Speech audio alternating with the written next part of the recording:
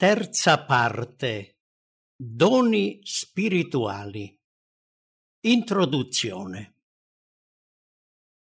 Il dono di profezia si era manifestato durante il periodo della dispensazione ebraica e se in seguito non si era evidenziato per alcuni secoli a causa della corruzione del popolo di Dio, era riapparso verso la fine dell'epoca dell'antico patto, nel momento in cui si annunciava la venuta del Messia. Zaccaria, il padre di Giovanni il Battista, fu pieno di Spirito Santo e profetizzò. Simeone, un uomo giusto e timorato di Dio, che aspettava la consolazione di Israele, mosso dallo Spirito, andò nel Tempio e profetizzò di Gesù come di una luce da illuminare le genti e gloria del suo popolo Israele. Anna, una profetessa, parlava del bambino a tutti quelli che aspettavano la redenzione di Gerusalemme.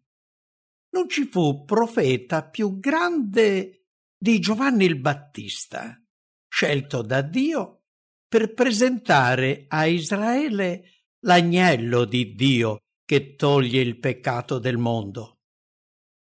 L'era cristiana iniziò con l'effusione dello Spirito e tra i credenti si manifestò una grande varietà di doni spirituali.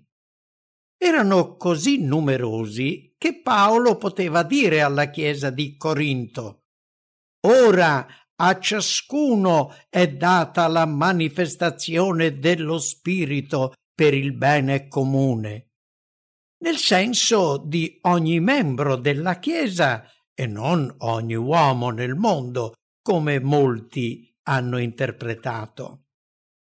Dal tempo della grande apostasia, questi doni si sono manifestati raramente.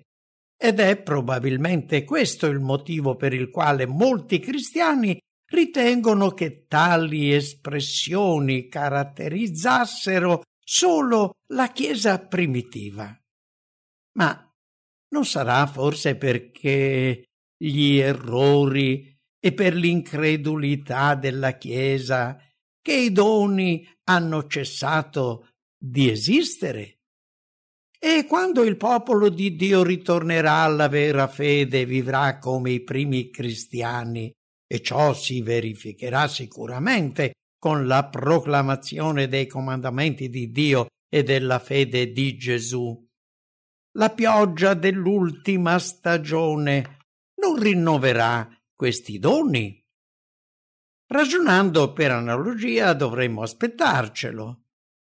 Nonostante le tante apostasie della dispensazione ebraica, questo periodo è iniziato e si è concluso con particolari manifestazioni dello Spirito di Dio. È quindi irragionevole supporre che l'era cristiana, la cui luce paragonata a quella giudaica è come la luce del sole rispetto ai deboli raggi della luna, sia iniziata in gloria e finisca nell'oscurità. Se lo Spirito ha dovuto compiere un'opera speciale per preparare un popolo in vista del primo avvento di Cristo, quanto più questa azione sarà necessaria in occasione del secondo avvento, soprattutto perché gli ultimi tempi saranno particolarmente difficili e i falsi profeti avranno il potere di fare grandi segni e prodigi, arrivando a ingannare, se fosse possibile, anche gli eletti. Nelle scritture leggiamo: «E disse loro: andate per tutto il mondo, predicate il Vangelo a ogni creatura. Chi avrà creduto e sarà stato battezzato sarà salvato, ma chi non avrà creduto sarà condannato». Questi sono i segni che accompagneranno coloro che avranno creduto. Nel nome mio scacceranno i demoni, parleranno in lingue nuove, prenderanno in mano dei serpenti e anche se berranno qualche veleno non ne avranno alcun male. Imporranno le mani agli ammalati ed essi guariranno. Così è scritto in Marco nel capitolo 16, versetti da 15 a 18. I doni non erano destinati solo agli apostoli, ma si estendevano a tutti i credenti. Chi li avrebbe ricevuti? Coloro che credono. Per quanto tempo? Non è stato fissato nessun limite. La promessa è collegata al compito della proclamazione del messaggio del Vangelo e ogni credente può beneficiarne. Ma spesso si è obiettato che questo aiuto fosse stato promesso solo agli apostoli e a coloro che avrebbero creduto alla loro predicazione. Dopo aver adempiuto questo compito, cioè la diffusione del messaggio del Vangelo, questi doni si sarebbero esauriti con quella generazione. Ma verifichiamo se la missione si sarebbe conclusa nell'ambito di quella generazione. In Matteo 28, i versetti 19 e 20 recitano: «Andate dunque, fate miei discepoli tutti i popoli, battezzandoli nel nome del Padre, del Figlio e dello Spirito Santo, insegnando loro a osservare tutte quante le cose che io vi ho comandato. Ed ecco, io sono con voi tutti i giorni, sino alla fine dell'età presente». Che il compito della proclamazione del messaggio del Vangelo non si fosse esaurito all'epoca della Chiesa primitiva è evidente nella promessa di Gesù. Io sono con voi tutti i giorni, sino alla fine dell'età presente. Non dice sono con voi apostoli ovunque, anche ai confini della terra, ma sono con voi sempre, sino alla fine del mondo e delle età. Non si riferisce nemmeno alla fine della dispensazione ebraica, che era già terminata alla croce. Bisogna quindi concludere che la proclamazione e la fede nel Vangelo saranno sempre accompagnate dalla stessa potenza spirituale.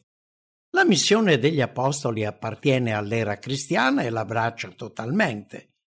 Quindi, se i doni non si manifestarono a causa dell'apostasia, rivivranno con il risveglio della fede primitiva. In Prima Corinzi, capitolo 12, versetto 28, leggiamo che Dio ha posto, collocato, fissato certi doni spirituali nella Chiesa. In assenza di una qualsiasi prova biblica relativa al fatto che li abbia aboliti, dobbiamo concludere che sussistono. Dov'è dunque la prova che siano stati aboliti? Nello stesso capitolo in cui viene abolito il sabato ebraico e istituito il sabato cristiano, cioè quello scritto dall'uomo del peccato, mistero dell'iniquità. Ma alcuni critici nel seguente brano pretendono di trovare una prova biblica circa l'abolizione dei doni. L'amore non verrà mai meno, le profezie verranno abolite, le lingue cesseranno e la conoscenza verrà abolita, poiché noi conosciamo in parte profetizziamo. Ma quando la perfezione sarà venuta, quello che è solo in parte sarà abolito. Quando ero bambino parlavo da bambino, pensavo da bambino, ragionavo da bambino. Ma quando sono diventato uomo, ho smesso le cose da bambino, poiché ora vediamo come in uno specchio, in modo scuro, ma allora vedremo faccia a faccia. Ora conosco in parte, ma allora conoscerò pienamente, come anche sono stato perfettamente conosciuto. Ora dunque queste tre cose durano: fede, speranza, amore. Ma la più grande di esse è l'amore. Così scrive Paolo in Prima Corinzi, nel capitolo 13, versetti da 8 a 13. Questo testo, in effetti, predice la cessazione dei doni spirituali, ma anche della fede e della speranza. E quando? Aspettiamo ancora il tempo in cui la speranza diventerà felice realizzazione, la fede visione reale e la preghiera lode. Tutto questo cesserà quando verrà instaurato ciò che è perfetto.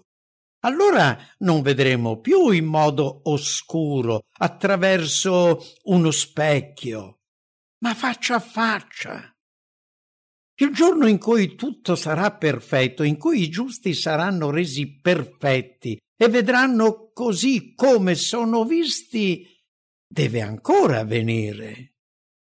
È vero che l'uomo del peccato, quando è diventato adulto, si è sbarazzato delle cose da bambini come le profezie, le lingue, la conoscenza, la fede, la speranza e l'amore dei primi cristiani. Ma non c'è niente nel testo che indichi che Dio abbia pensato di privare la Chiesa dei suoi doni prima della realizzazione della fede e della speranza, prima che l'incomparabile gloria dell'immortalità offuschi anche le manifestazioni più brillanti della potenza spirituale e della conoscenza mai espresse nello stato mortale. L'obiezione avanzata da alcuni, fondata su 2 Timoteo 3,16, non merita particolare attenzione. Se Paolo, dicendo che le scritture rendono perfetto l'uomo di Dio, adatto a ogni buona opera, intendeva dire che non poteva essere scritto più nulla sotto ispirazione, perché in quello stesso momento aggiungeva qualcosa alle scritture? Perché non ha smesso dopo aver scritto quella frase? E perché Giovanni 30 anni dopo scrisse il libro dell'Apocalisse? Questo libro contiene un altro testo usato come prova dell'abolizione dei doni spirituali.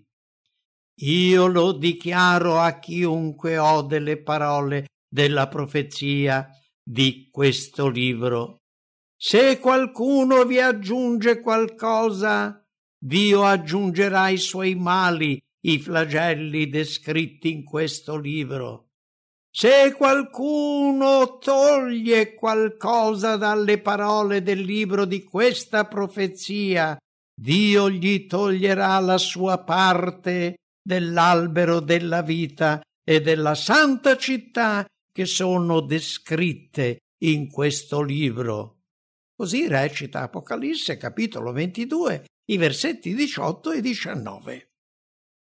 Sulla base di questo testo si sostiene che Dio, dopo aver parlato anticamente molte volte e in molte maniere ai padri per mezzo dei profeti, recita Ebrei 1:1, all'inizio dell'era evangelica attraverso Gesù e i suoi apostoli ha solennemente promesso di non comunicare nient'altro all'uomo in quello stesso modo.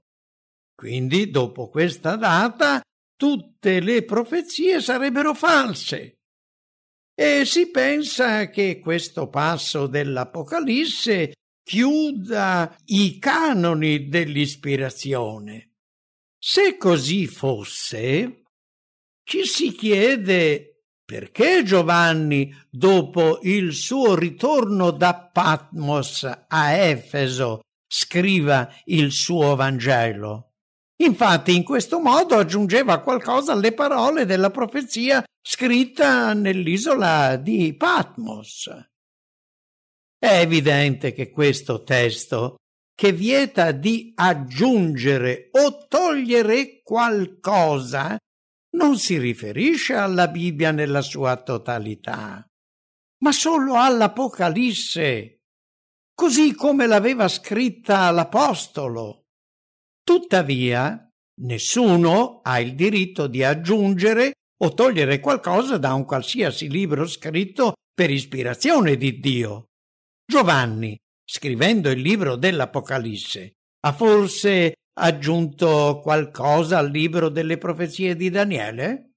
Assolutamente no. Un profeta non ha il diritto di alterare la parola di Dio.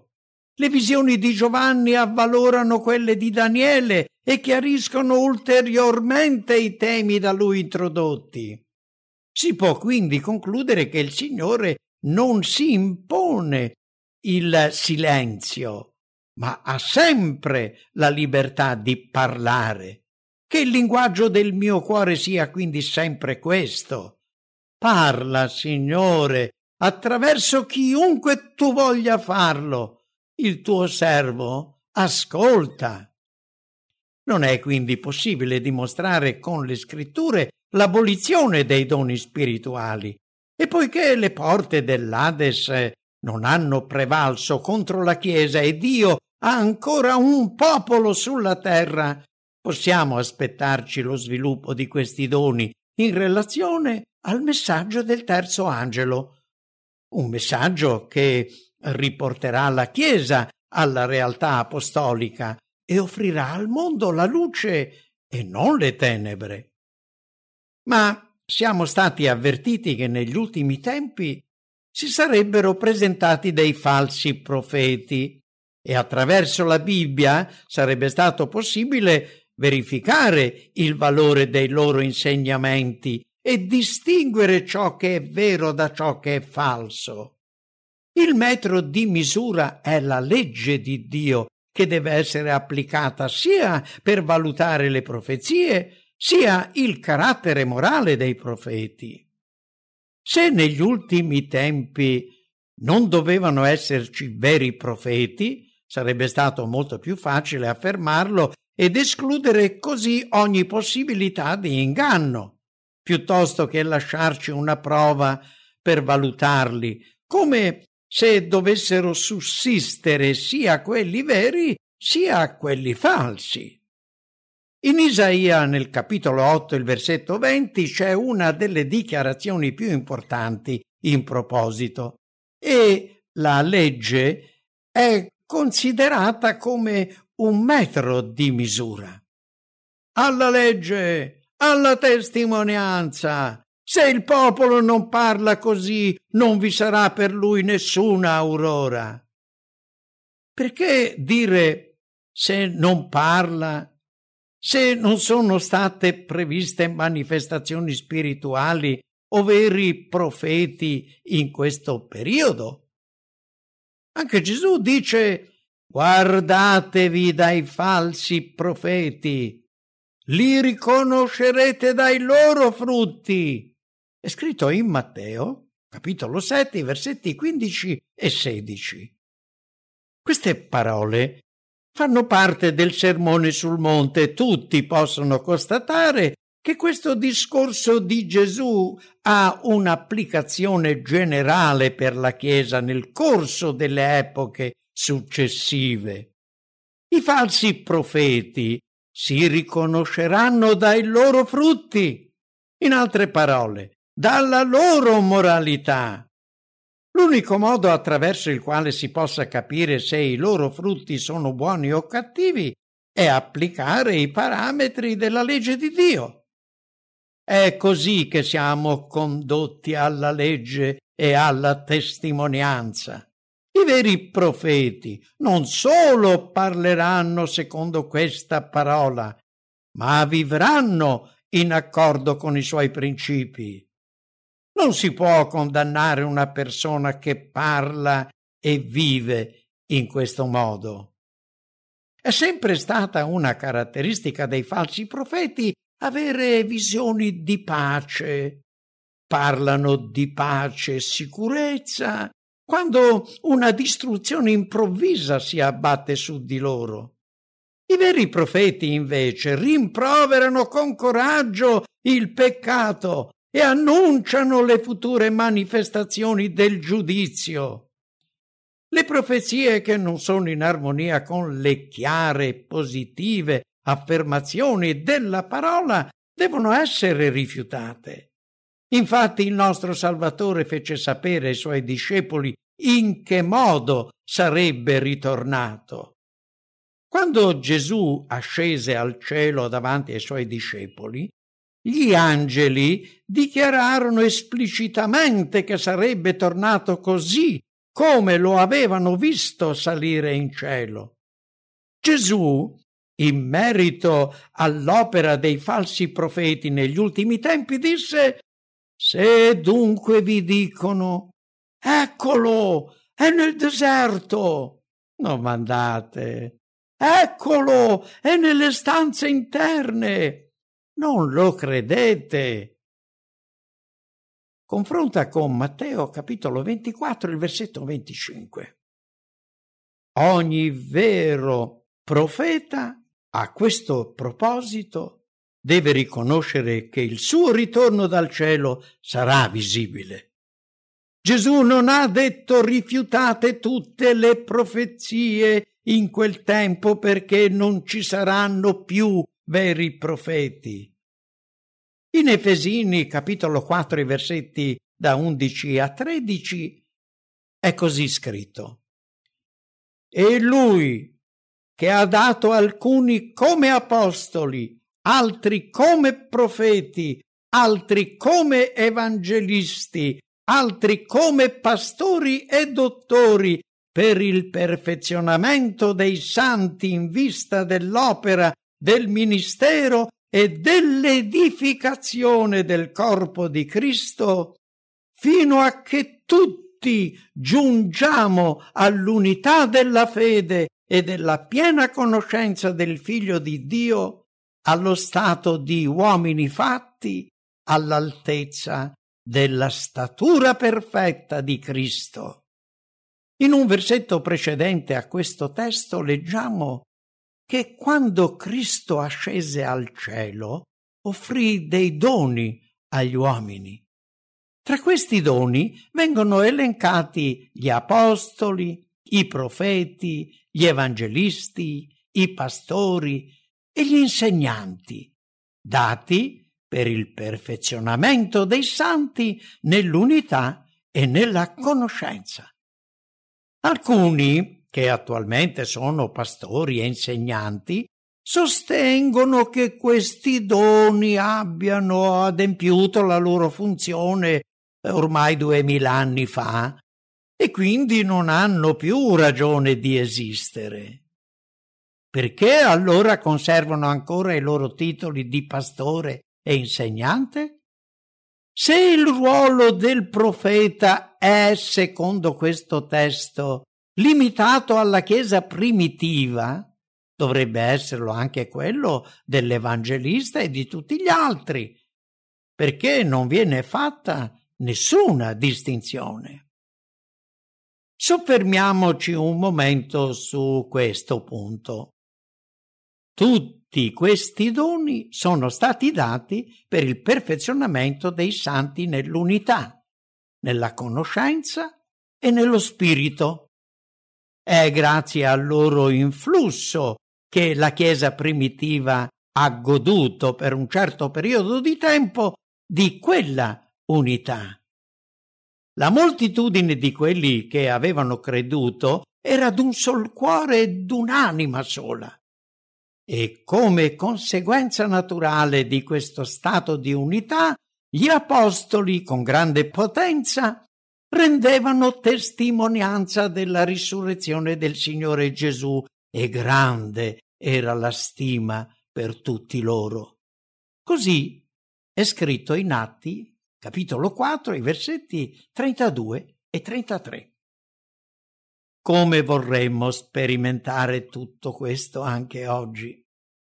Ma l'apostasia, con il suo influsso nefasto, ha rovinato la bellezza della Chiesa e l'ha rivestita di sacco. Ne sono scaturiti divisioni e disordine. Mai come oggi c'è stata una così grande diversità di convinzioni nel cristianesimo.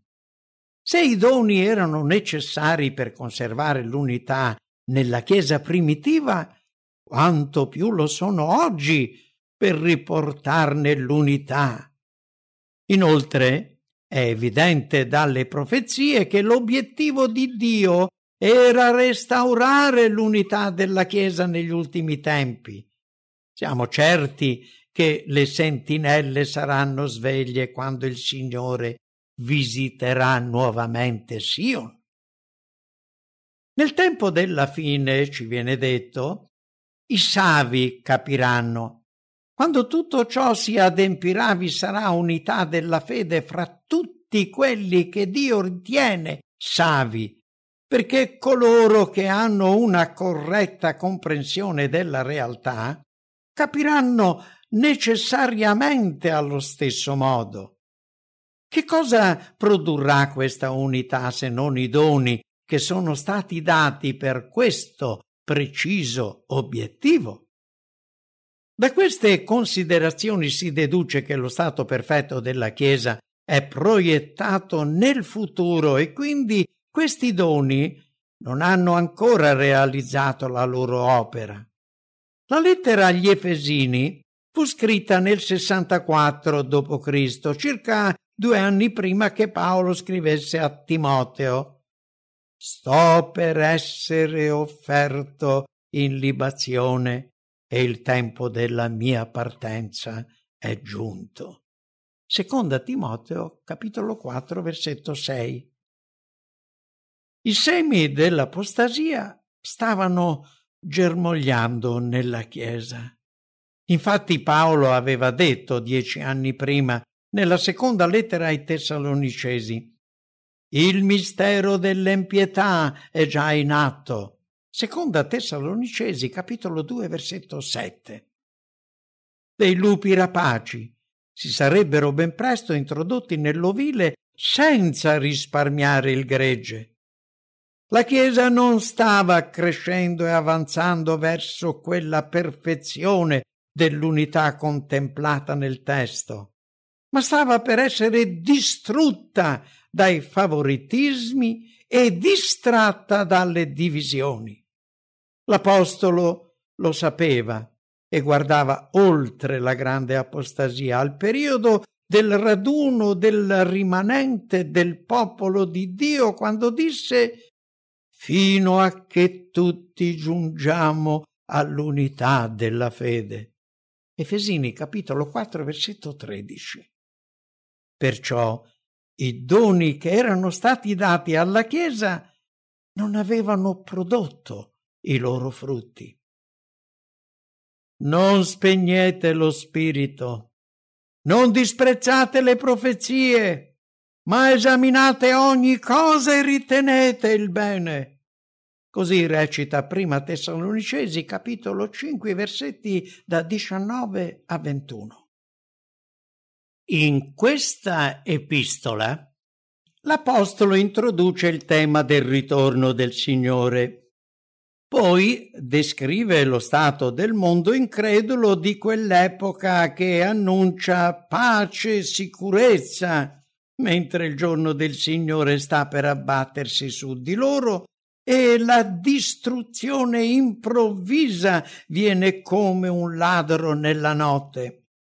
Poi, in vista di questi eventi, esorta la Chiesa a vegliare ed essere sobria. Tra le raccomandazioni che seguono vi sono le parole già citate: «Non spegnete lo spirito». Alcuni possono pensare che questi 3 versetti siano, per il loro significato, completamente scollegati l'uno dall'altro, ma in realtà hanno una connessione naturale nell'ordine in cui sono. La persona che contrasta lo spirito odierà le profezie, che rappresentano il vero frutto dello spirito. Dopo questo avverrà che io spanderò il mio spirito su ogni persona. I vostri figli e le vostre figlie profetizzeranno. Così è scritto in Galati, capitolo 2, versetto 28. L'espressione esaminate ogni cosa è limitata al tema del discorso, le profezie, e dobbiamo mettere alla prova gli spiriti con i mezzi che Dio ci ha offerto nella sua parola. Oggi sono tanti gli inganni spirituali e le false profezie, e senza dubbio questo testo ha una particolare applicazione per noi. Ma attenzione, l'Apostolo non dice rifiutate tutte le cose, ma esaminate ogni cosa e ritenete il bene. In Gioele, capitolo 2, versetti da 28 a 32, leggiamo: Dopo questo avverrà che io spanderò il mio spirito su ogni persona.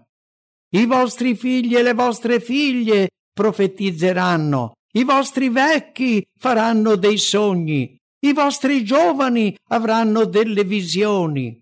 Anche sui servi e sulle serve spanderò in quei giorni il mio spirito. Farò prodigi nei cieli e sulla terra, sangue, fuoco e colonne di fumo. Il sole sarà cambiato in tenebra e la luna in sangue, prima che venga il grande e terribile giorno del Signore. Chiunque invocherà il nome del Signore sarà salvato, poiché sul monte Sion e a Gerusalemme vi sarà salvezza, come ha detto il Signore, così pure fra i superstiti che il Signore chiamerà. Questa profezia di Gioele, che parla dell'effusione dello Spirito Santo negli ultimi tempi, non si è adempiuta definitivamente all'inizio della dispensazione evangelica. I prodigi nel cielo e sulla terra di cui parla questo testo evidentemente rappresentano gli eventi precursori del grande e terribile giorno del Signore. Nonostante molti di questi segni si siano già realizzati, quel giorno terribile fa ancora parte del futuro.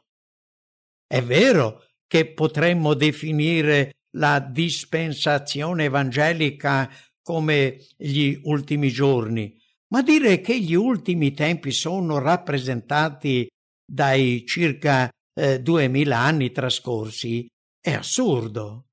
Essi giungono fino al giorno del Signore e alla liberazione del rimanente del popolo di Dio. Poiché sul monte Sion e a Gerusalemme vi sarà salvezza, come ha detto il Signore, e così pure fra i superstiti che il Signore chiamerà. Gioele capitolo 2 versetto 32. Questo rimanente che sussisterà tra i segni e i miracoli che accompagneranno il grande e terribile giorno del Signore è la progenie della donna di cui si parla in Apocalisse 12:17, l'ultima generazione della Chiesa sulla terra.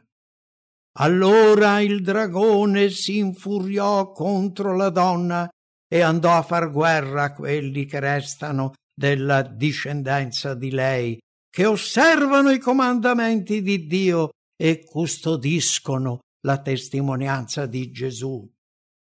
Il rimanente della Chiesa della dispensazione evangelica avrà i doni. Gli verrà dichiarata guerra perché osserva i comandamenti di Dio e ha la testimonianza di Gesù Cristo. Vedi Apocalisse capitolo 12, versetto 17. In Apocalisse 19:10 la testimonianza di Gesù è definita come lo spirito della profezia. L'angelo dice: Io sono un servo come te e come i tuoi fratelli che custodiscono la testimonianza di Gesù. In Apocalisse 22:9 ripete lo stesso concetto in questo modo: io sono un servo come te e come i tuoi fratelli i profeti e come quelli che custodiscono le parole di questo libro. Dal confronto vediamo la forza dell'espressione, la testimonianza di Gesù è lo spirito della profezia.